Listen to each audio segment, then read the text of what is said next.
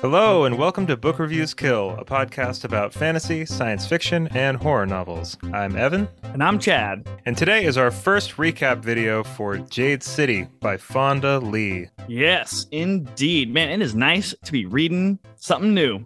It is, and I really like this a lot. So good.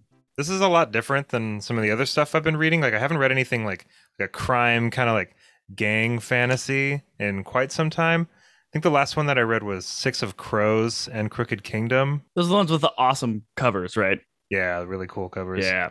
Those are great books. I like those a lot, but this is a lot more graphic. This is a lot more... it kind of reads like a TV show almost. Yeah. Yeah, like a gangster, like a gritty crime. Yeah, and just like the way that the scenes are kind of set up and the action takes place and down to like the conversations and stuff, I do feel very much like I've been kind of dropped into like something that I'm kind of just watching unfold, which is really easy to read and really fun. Yeah, it's definitely got like a soprano-y, like crime family, you know? I've heard it compared to Peaky Blinders. Oh, okay. But I've never watched... I think I've watched like 2 or 3 episodes of Peaky Blinders. Same. Yeah. It's not that I didn't like it. I think what turned me off on Peaky Blinders is that they're using like modern music. Oh, really? And yeah, like there's like an Arctic Monkeys song that came on and I was like, that's not right. Like, but you know, different strokes for different folks. But yeah, we are kind of moving through this right now for the first time, or at least I am. You've already read this first installment, right, Chad?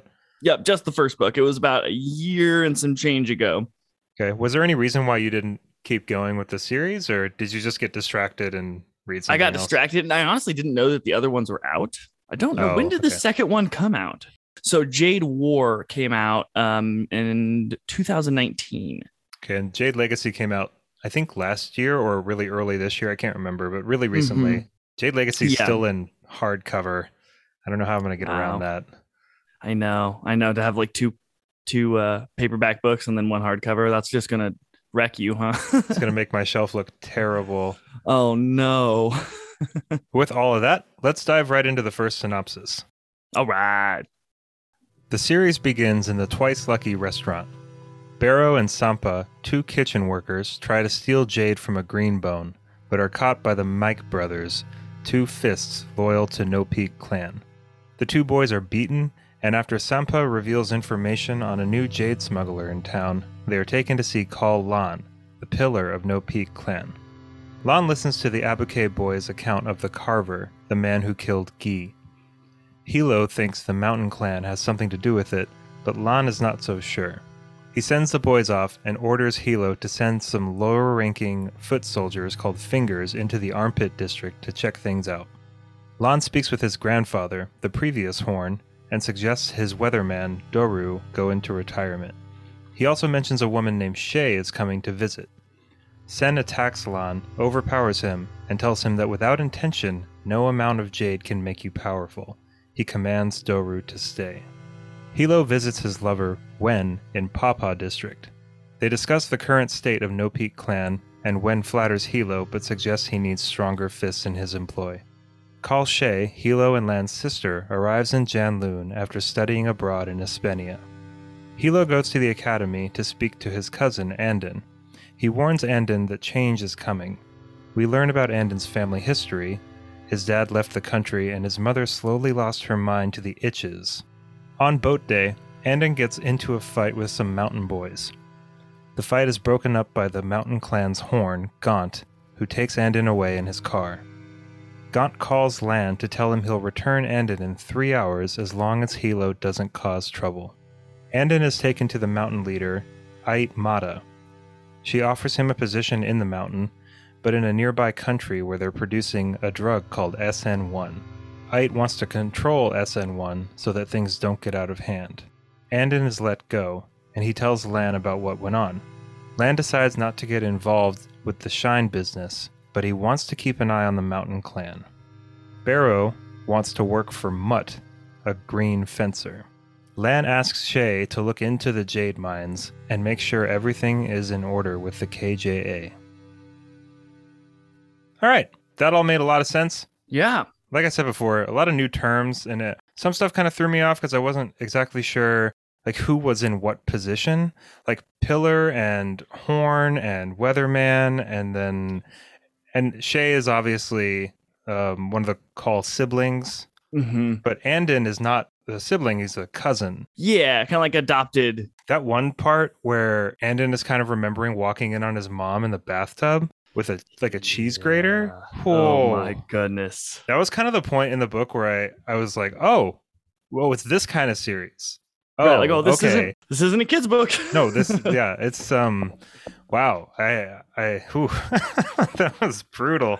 Yeah. And so like the itches is kind of like, it's like this affliction that like non-Kikanese people get, right? It's like they can't really handle the Jade. Right. It's kind of like it's kind of like a heroin withdrawal, except to the extreme, which is rough. Right. I really like the aspect of this series where Jade is like a drug. Yeah. Right. It's not just this thing that makes you more powerful. It's got this kind of dark side to it. It's kind of like dirty almost. It's like, yeah, you can use it, but the very thing that makes you powerful is also the thing that will destroy you if you let it. It's kind of like, a lot of books have that like undertone of idea of like power will corrupt you, and this is just like blasting it in your face. Is like, actually it'll literally destroy you, and so that theme is just right at the top.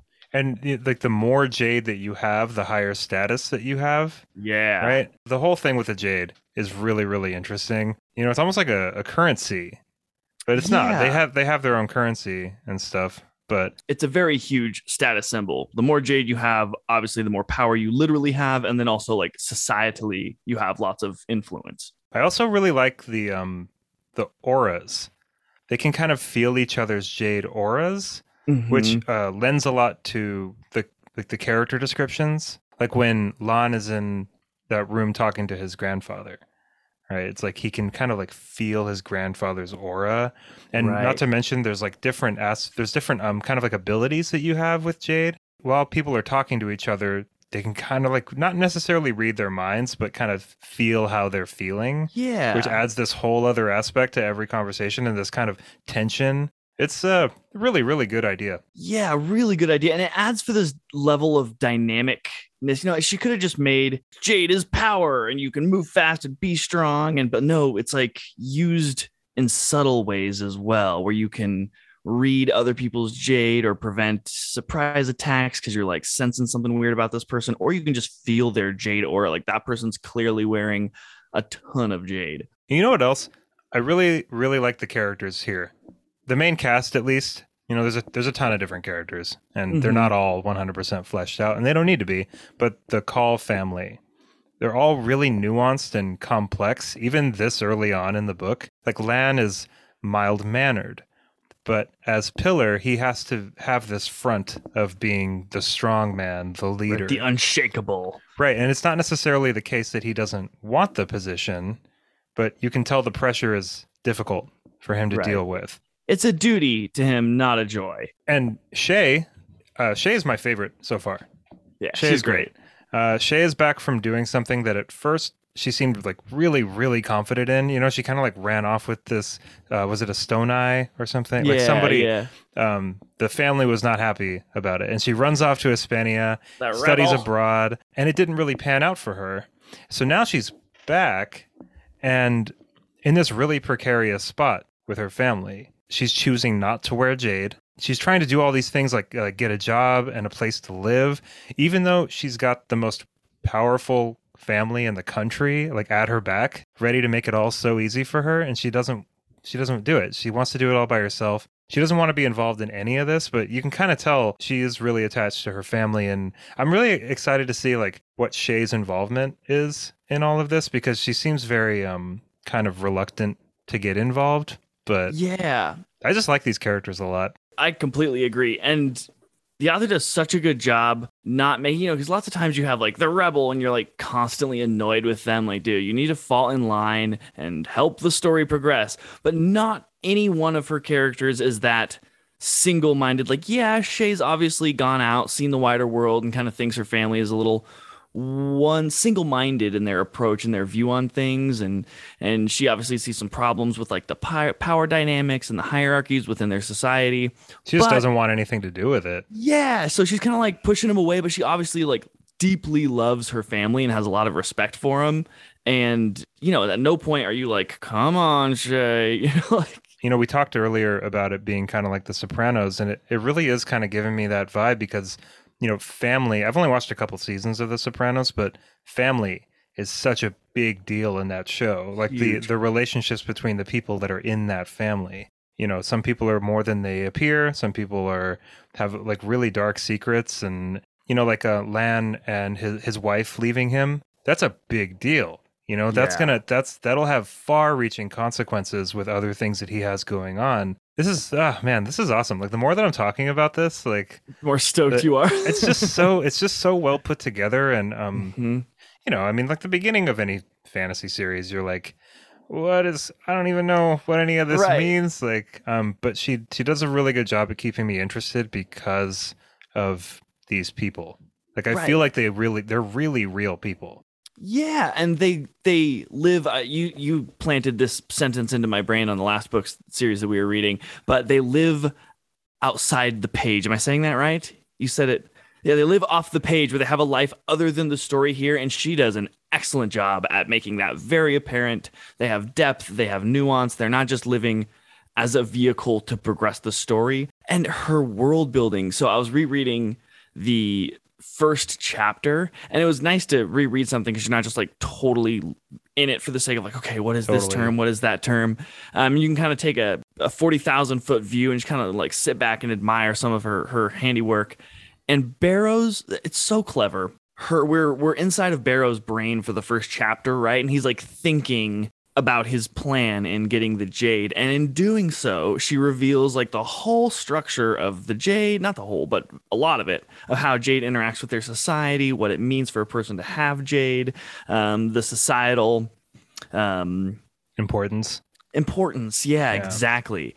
And you know, and he's like, why shouldn't I have some? You know, he's just fat and blah blah blah because he's a member of the family. And we learn that some people may be undeserving of it, but they're part of the family, so they can kind of get it ipso facto. Some people can't even have, you know, he couldn't even hold it. That's why he involved the other guy who was a Kekanese. Oh, he was Abuke.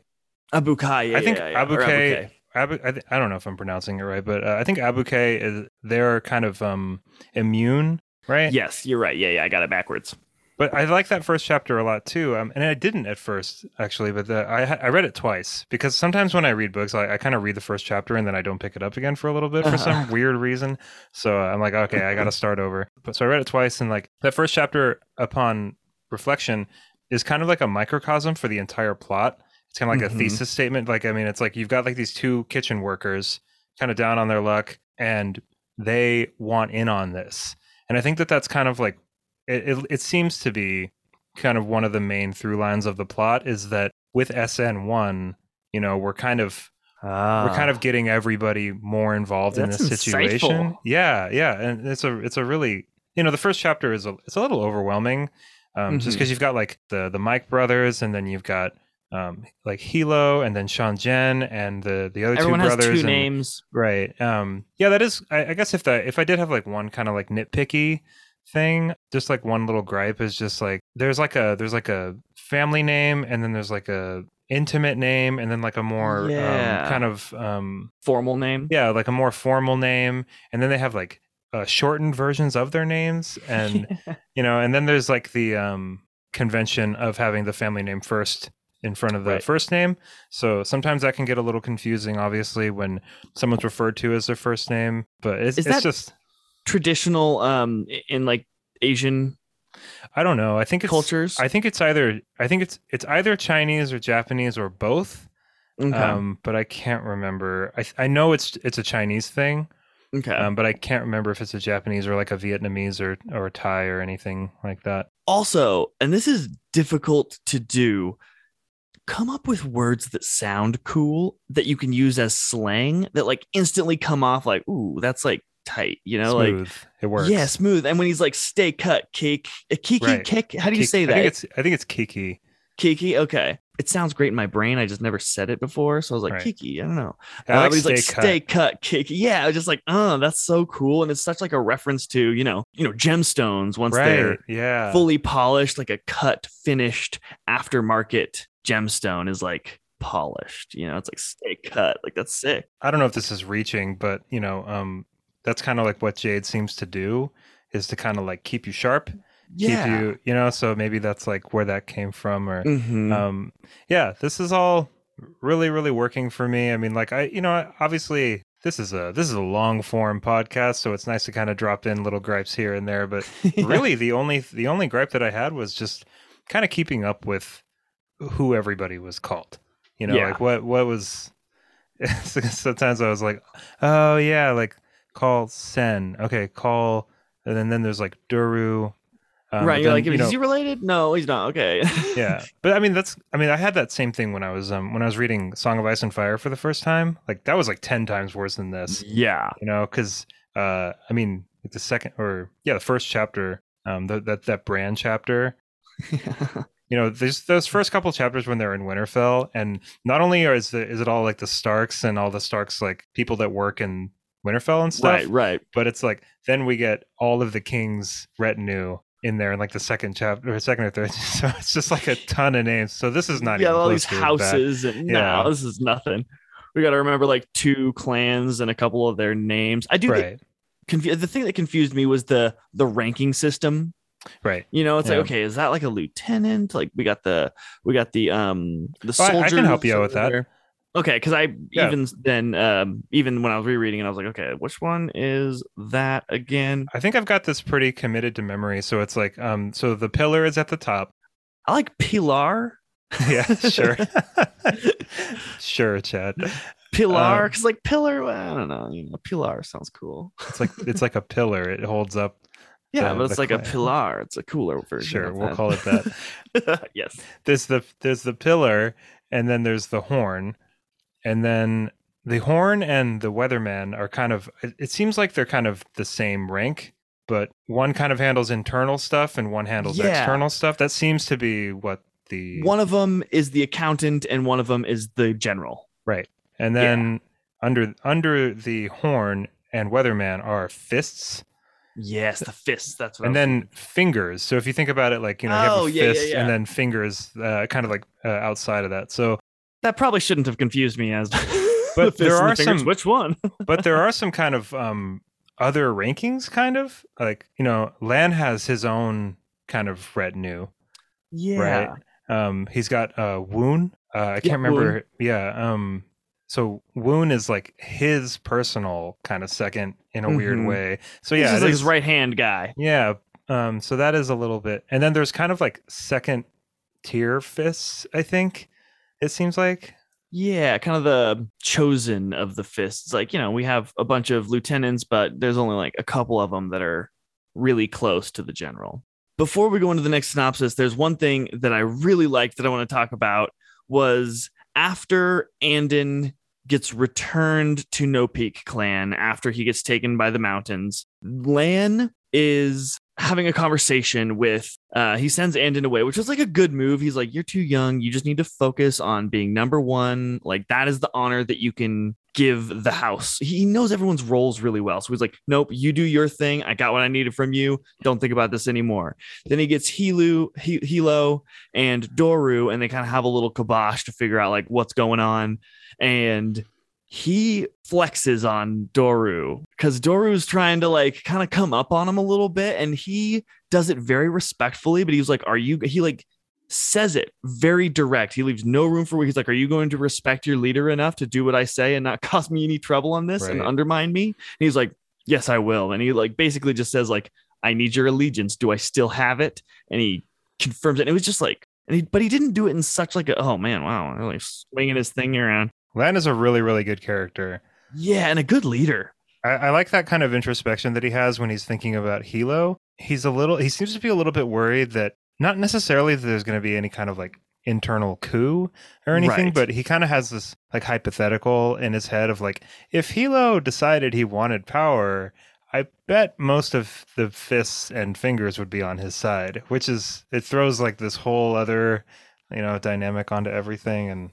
And so he's got that to deal with. Yeah. And that's like even in the Earth's history, that's like a major problem for kings is the general being loved by the soldiers because they have all the military power. They can just decide one day, What are you going to do to stop me? I've got the allegiance and the loyalty of all the people with swords. But you know what? Like even this early on in the book, I do feel like Lan is a more capable leader, but Hilo is pretty complicated too. It's like, I mean, He is. Lan has already had some thoughts in his chapters where he's been like, Hilo really showed some restraint here. Like Hilo's not this kind of like bludgeon to Right, be brash. right. Like he comes off that way, but Hilo's a very much a rational actor in a lot of senses as well. So it's like that kind of makes me, I have no idea what to expect at all from any of these characters. Because he's really young. We learn in the first chapter that Hilo is one of the youngest people to ever gain his position, his rank. And he, a lot of people don't even realize who he is until he reveals it, how much Jade that he has. Also, I love them embedding the Jade in themselves. It just looks so cool in my mind, having like, his shirt like ruffles open in the beginning and everyone sees that he's got like studs like going out. It's like a tattoo, but Jade wow. Cool. All right. I think with that, we can jump on into the next synopsis. All right. Lan, bringing Woon along with him, visits Chancellor Sun and cuts a deal so that a law goes into place to stop any one person from controlling the KJA. Hilo makes a deal with a local biker gang called the Chrome Demons, asking them to look into an illegal jade trader called Tem Ben. Meanwhile, Shay travels to the Jade Mines to look into the KJA accounts. She finds that the Mountain Clan has been authorizing mining equipment purchases, and there has been a higher production of jade, but no more actual jade in the vaults. She informs Lan of her suspicions that someone has been stealing jade. Hilo asks when to marry him, and is jumped by some gunmen and a fight ensues, during which Hilo recognizes one of the attackers, Gam Odin, second fist to Gon Ash, first of the Mountain Clan. Hilo, after escaping with his life, spreads the word that anyone who assists him in finding the two who escaped is a friend of the No Peak clan. The family calls a war meeting and emotions run hot as Kal Sen blames Hilo and his rashness. Hilo is hurt as Kal Sen lays the blame upon his shoulders, telling him he deserves it. Hilo and Lan speed off towards the Mountain Clan, seeking revenge. Gam, a fist of the Mountain Clan, challenges Lan to a one-on-one battle. A fight to the death ensues and Lan barely emerges victorious. Lan, after revealing that someone, and he highly suspects the Mountain Clan, has been stealing jade, he secures his support of the KJA, but promises the council that he will attempt to resolve this peacefully and avoid an all-out war. Wow. Okay. So things are really escalating here. Oh yeah, we got some really cool fights. Yeah, so whispering someone's name is essentially taking a hit out on somebody, right?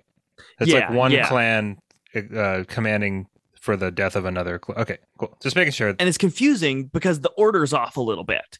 Because in the books, Lan, another reveal that this is definitely not a child's book, as he is getting it on with at the brothel with that girl, is interrupted by one of his fists who just got done clearly torturing somebody to get the name. And at the time when you're reading it, you're like, why is he torturing somebody? Right. And then right after that, we get the scene where Hilo is attacked. Right. So it kind of like goes back in time a little bit. Yeah, but she doesn't tell you that at all. No, but I guess you can you get the idea. Yeah. Like I got it when I was reading it for sure. Yeah, there's little things that you're like, oh, okay, but then it doesn't matter at all, and you're just like, whatever, awesome. Nothing better happened to Wen. That's all I'm gonna say. Yeah, Hilo really loves her, and she seems really cool. I like that part where she's like, "I have a gun. I'll be fine," right? And he's just like, "That's not gonna work." Like guns. Yeah, that was cool. I like Wen. Yeah, I like their dynamic a lot. Man, I love Hilo in a fight. He just looks so cool in my head, just like stoning his skin as he's getting cut, slashing his what do they call the knives? Like green moon blades or something like that. Moon blades, yeah. I think they have like there's like a dagger. There's like I think they have like some kind of curved dagger and then like some really long sword that they use. I could be wrong. I'm talking about the dagger. Yeah, it's like a curved dagger. Yeah, and I can't it's got remember a what jade it's called. stone in it. In the hilt. Yeah. That's so cool. I know, it's so radical. I can just see like the flashing green. He's jumping around like fast and ducking and weaving and just, oh man, I really enjoyed that. I'm going to find the name of that dagger. I was wondering too, like right before the chapter where Lan goes to that chancellor, I remember thinking, what is like the system of government here? Like, are the clans the governing body of Kikon, or like what is all? So I'm glad that I got some clarity on that, and the whole jade doesn't mix with gold thing was really enlightening. Oh yeah, You remember refresh my that? memory. No, refresh my memory on that. And like now that you're saying that, it is. But but yeah, tell me your thoughts. It seems like the green bones, like those clans, are kind of there to protect the citizens of this island. And like Jan Loon, they seem to be kind of like peacekeepers in a way, but they're not writing legislation. Or at least that's the way it's supposed to be. The idea is Yeah. that so the gold would be the governing body, the political system, the legislature, and then you've got the jade, which is the green bones. But I think what is trying to be communicated to us is that while those things aren't necessarily supposed to mix, they kind of have been. Right, just power being what power is. It's like Right. obviously they have probably more power than the system originally wanted them to have, but I kind of took them as like the samurai class because they have a honor code. Is it Aisho? They have like I they show, refer to yeah. it multiple times where it's like this is like their code that they live by, where they're like the Aisho way. Speaking of kind of the old guard, kind of old traditionalists, Call Sen. What's up with him? The impression that I got in the beginning of the book was that Call Sen just didn't really want the position of pillar anymore. He was kind of past his prime. His best friend is dead. It's like he just didn't want to deal with it anymore. So he gave the position to Lan, his oldest son. But like when Hilo comes in and Call Sen kind of digs into him and says that it's like it's his fault that he had a hit taken out on him and stuff like that. I kind of got this weird impression that maybe Call Sen isn't all there. Like, am I wrong thinking that? Yeah. No, I think he's kind of losing it. One of two things is happening. One, which I don't think is the case, he's getting corrupted and he's starting to like work towards the mountain clan or something, which I don't think is happening. I Yeah, think he's probably just not. kind of losing his ish as he's getting older. He came down on Hilo because he thinks Hilo, I think, was like affecting his legacy, right? Like in my time, they would have enough respect between the clans that would never happen, even though like that probably totally would happen in his time. He's just being Well, and a the man. mountain clan is being really aggressive here. Oh, You for know, I mean, sure. like it is very obvious that they're picking at No Peak. You know, Right. Lan's stance and kind of his plan for everything was like not necessarily cooperative, but it wasn't really aggressive. Right. Not at least not in the same sense that the mountain. I mean, it is complicated, but I think that what Lan did was very shrewd Mm-hmm. and it was a good call. It would probably, but you know, then it kind of raises the question, like you know, maybe like violence in this situation was kind of inevitable, you Right. know, like and I think that kind of is hit on just a little bit. I can't remember if like Hilo says it or maybe Doru or somebody says, you know, you can put this off, but this is going to come down to violence Right. essentially. Like there's too much money involved. And he's like, right now you can control it, and we can keep it between two people. Really, it's like an honor fight, or we can let it devolve into all out street gang warfare, And so I think he kind of makes the right move on that front. He's a very shrewd leader, Lan is, because he realizes when Andon comes back from being with the Mountain Clan that one of the things that the Mountain Clan Pilar was trying to do was plant seeds of doubt in his mind regarding Hilo and whether or not Hilo was going to take over and whether or not Mm, like his inner circle was corruptible. I don't think that she right. expected anyone, Andon to trade sides. She just wants to plant the idea inside of Lan and the rest of this country's brains of that, like, there's dissension within the ranks. They're not as strong as they once were. Yeah, and he could have just totally caved, you Mm-hmm. know, and I mean, it's even, you know, and like Doru is just sketchy. Yeah. And even Doru's kind of giving me this impression of somebody who's just kind of like, why don't we just go wherever there's the most money, or let's go where there's the least amount of violence and the most amount of money. She has like that memory of her friend and like Doru had like taken pictures of her friend as like a little girl and stuff. And Yeah. like Shay's opinion of her grandfather was shaken because her grandfather was kind of like, every man has his vices, you know, Right. and it was just disgusting, That's obviously. like, dude, And you like, can't boys will be boys this no, one. no, All right. yeah, and it's just kind of, it fleshed out Shay's character even Hmm. more. I did like that scene where Shay goes to the mine. You know, you see like the abuke like working, Hmm. and it's just very obvious that Gaunt. I think guess Gaunt is like paying. That was okay. So that was like I was a little confused about all that. That's kind of like the one thing I was a little unclear on, and maybe not enough information has been given to me so that I could be clear on it yet. Gaunt is buying machinery and fudging the numbers, and like Jade is leaving the mine but not going into like wherever they're stored, like they're kind of like Fort The Worth. vault. Yeah. Yeah, but it's not going there. So like the Mountain Clan is like essentially stealing Jade, right? Is Right. that Well, the kind of whole what's being implied here? absolutely, yeah, and the whole, going back to their structure of government, the reason for these families and the clan's existence is to control the Jade, and so like they have the ability amongst themselves to authorize hardware equipment purchases for the not production but the mining of Jade, and so I think it's totally within Gaunt's rights, but I think that It needs to all be accounted for, yes, exactly. right? And it needs Yeah. to be visible. And she's like, something's going on here because they're purchasing more hardware. Thus, there should be more Jade production happening, but there is no actual more Jade. Where's it going? See, I had like this really weird thought, and maybe I'm looking way too deep into this, and I should just enjoy the story for what it is. But like, if you're like embezzling or whatever, like, why would you sign your own name at the Right? bottom of that paper? Like, I don't know, just make something up, like say blame it on somebody else. Like, or maybe that is a development later in the story or something that it's not Gaunt, it's somebody else like posing as him or like something really weird. But I just thought that was kind of weird. It's like you don't. Yeah. If anybody sees this, they're gonna find out. Like, do they Like the want gig's No up. Peak? Maybe they want No Peak to find out because that was Right. really easy for her to dig into that. Totally. Like, it was right there. I You kind know? of got the impression that it wasn't a thing that the average clan does was like that have that granular level of like inspection on the books. Maybe they haven't visited in a while. Or I don't know. I don't know. Maybe I'm looking way too close at it. I don't think That's so. what this is for. Yeah, because it does Uh, seem like some pretty shitty subterfuge. right, yeah. You signed for it? One thing I did want to talk about was there was kind of an interesting exchange between Hilo and Lan after Lan killed Gom and took his jade, which, little sidebar here, the fact that people have these jade pieces studded into them to make Yeah. it harder for people to, that you have to like rip it out of somebody's flesh after you kill them to like, oof, that's brutal. Brutal, yeah. But anyway, I know we have lots of honor here in this like ice show thing, but let me just cut this out Yeah. of his body.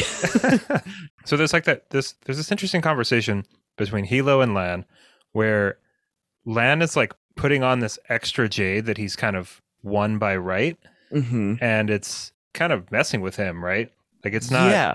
Well, it's revealed earlier that he has like a pre-existing condition that his like aura's off. It's kind of hinted out that he doesn't even really like wearing what he already had. Mm-hmm. He kind Like of makes him anxious. right, It's like taking too much Adderall or something. right, yeah. It's fitting for Hilo's character that he's just like, however much I can pile on me, like let's go. Jade. I think SN1 probably is going to be like a very big deal in this series. Yeah. I'm a little confused on exactly what it does. Like, does it makes it so that people that aren't green bones can use it, right? Can use Jade. Yeah, it's like the vehicle for non-green boners to that didn't sound great. Is the vehicle for non-green bone users or people to use and threw me We can off. call them, I guess we could call them green The boners. non-green boners, So the non-green boners can use Jade with SN1 without going insane and like them being like bugs under their skin sort of Cheese thing. grater. Yeah. Like, oh man, that was I have like a skin thing and like, whoa, yeah, that's I know. rough. Jeez, that was so brutal. Yeah, so brutal. But then for the green, the actual green boners, it just gives them like a greater ability to like decreases their or increases their tolerance. That's what I was wondering. Okay, so the people that can already use Jade, the SN1, it kind of like augments their abilities so that they're able to wear more of it and then by extension utilize more of it. Yes, exactly. Okay. In Lycanius terms, they would be expanding their reserve. Right. That's interesting. Mm-hmm. And at the end of chapter 26, which is where we ended, he asks somebody, a very trusted person, Woon, like a personal question. And the implication is, well, can I get some of that stuff? Like, yeah. Because Lan has to see this through. I mean, he's in a position now where any sign of weakness is going to kind of ruin from the bottom up, like his clan, from the interior, from the inside. Yeah, he needs to display strength.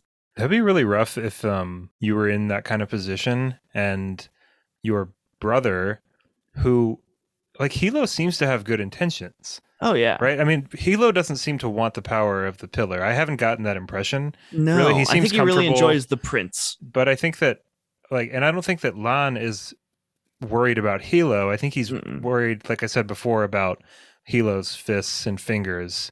Right. And his propensity towards, Hilo's a little bit rash and emotional and really subscribes to the old ways of, a green bone gets revenge and strength and physical violence, whereas Lan's like, yes, there's a time and a place for that, but let's temper it and make sure that we don't do something that throws the entire island continent into war. Well, and there's something to be said about, and I think maybe Shay kind of like thinks it a little bit, but there's that part where they kind of have their war meeting and it's just Hilo, Lan, and Shay.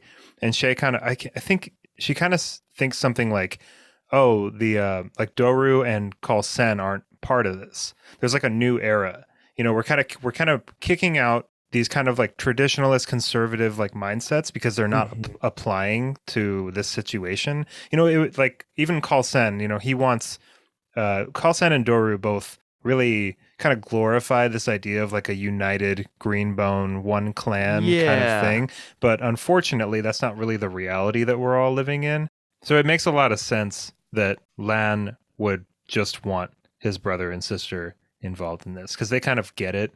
Like Hilo is leaning a little bit more toward the kind of traditional mindset, but he's still on Lan's side. Right. And Lan kind of needs to go like, okay, boomers, I'm doing my thing. I'm really excited to see how the rest of this book pans out. I wonder if like the rest of the trilogy is like this one war that seems kind of inevitable, or if there's like a bigger bad here. That's kind of what I'm wondering at this point, halfway through the first book. Me too. Yeah, because I don't know. Well, because the ending of this book, obviously, but I'm wondering, we have 2 more big books. We have a half of this book to read. And they get bigger, longer length, right? I think so. They do. And it doesn't seem like this can be wrapped up easily. I don't know how, I also at the same time don't know how we could stretch this one kind of like clan war into like 3 big books. It needs to get bigger. I mean, maybe we can, I don't know. I didn't write the books. Yeah. So like, it does seem like, there's not a country's level of dug in of roots, like one clan really needs to do is kill like 3 or 4 people and they can basically take over the entire other clan. This is going to get much interesting. like the Sopranos and the Made Men, I'm pretty excited for the rest of this. This is good. Me too. And reading it again, it's been long enough that like it's like I'm remembering it as I read it. It's not like I'm like, okay, I gotta read this again. I'm like, no, I'm like, first off, it's good enough to read it twice. And second off, it's been long enough that I don't remember all the little details. And so I'm remembering it as I read it. And then it allows me to kind of have a greater level of understanding. I'm like, oh, right. Oh, okay. That's why that's meaningful. And it just, man, it's great. This is not her debut series, is it? I think it is. Is it? Wow, we're really on a debut roll. Let's see. Let's check it out. Oh, wow. Okay. So it looks like Fonda Lee wrote 2 books in what's called the EXO series, called EXO and Crossfire. Looks like EXO and Jade City were both published in 2017. That's interesting. Oh, busy. And then there's another novel, and this came out. It looks like her debut novel was called Zero Boxer. Okay. Not sure what that is. But yeah, it looks like Jade City is kind of her breakout. So I think that's going to do it for us for our first recap of Jade City. And this is awesome so far. I'm really into it. Thank you, everybody, so much for being here for this one, for reading along with us, and for not spoiling anything in the Discord chat. We really appreciate that, too. Because, I've been trying to get at this book for the last couple of weeks, but, Elden Ring came out, and I was kind of like reading it just like a page at a time. Like I really wasn't reading anything. And so many people are reading along. Yeah. Thank you everyone for joining. It's so encouraging to like look into that channel and just see so much like Greenbone conversation happening. A lot of Greenbone love. And if you have any questions for us specifically, or any, kind of comments, or just things that we could do better, questions that we didn't answer, or things that we got wrong, especially, go ahead and shoot us an email at book.reviews.kill@gmail.com, or you can join the Discord and get in on the conversation there. And if you'd like to support Book Reviews Kill, go ahead and sign up for our Patreon, and the link to the Patreon is in the description on this episode. There's also the link to the Audible beneath us. It is an affiliate link, so if you'd like to help us out and help yourself by getting 2 free credits and do some audio booking, that link will be in the description below. Thanks so much, everybody, for listening. Hope you have an awesome rest of your day. I'm going to go read some Greenbone. Let's do it. Bye, everybody.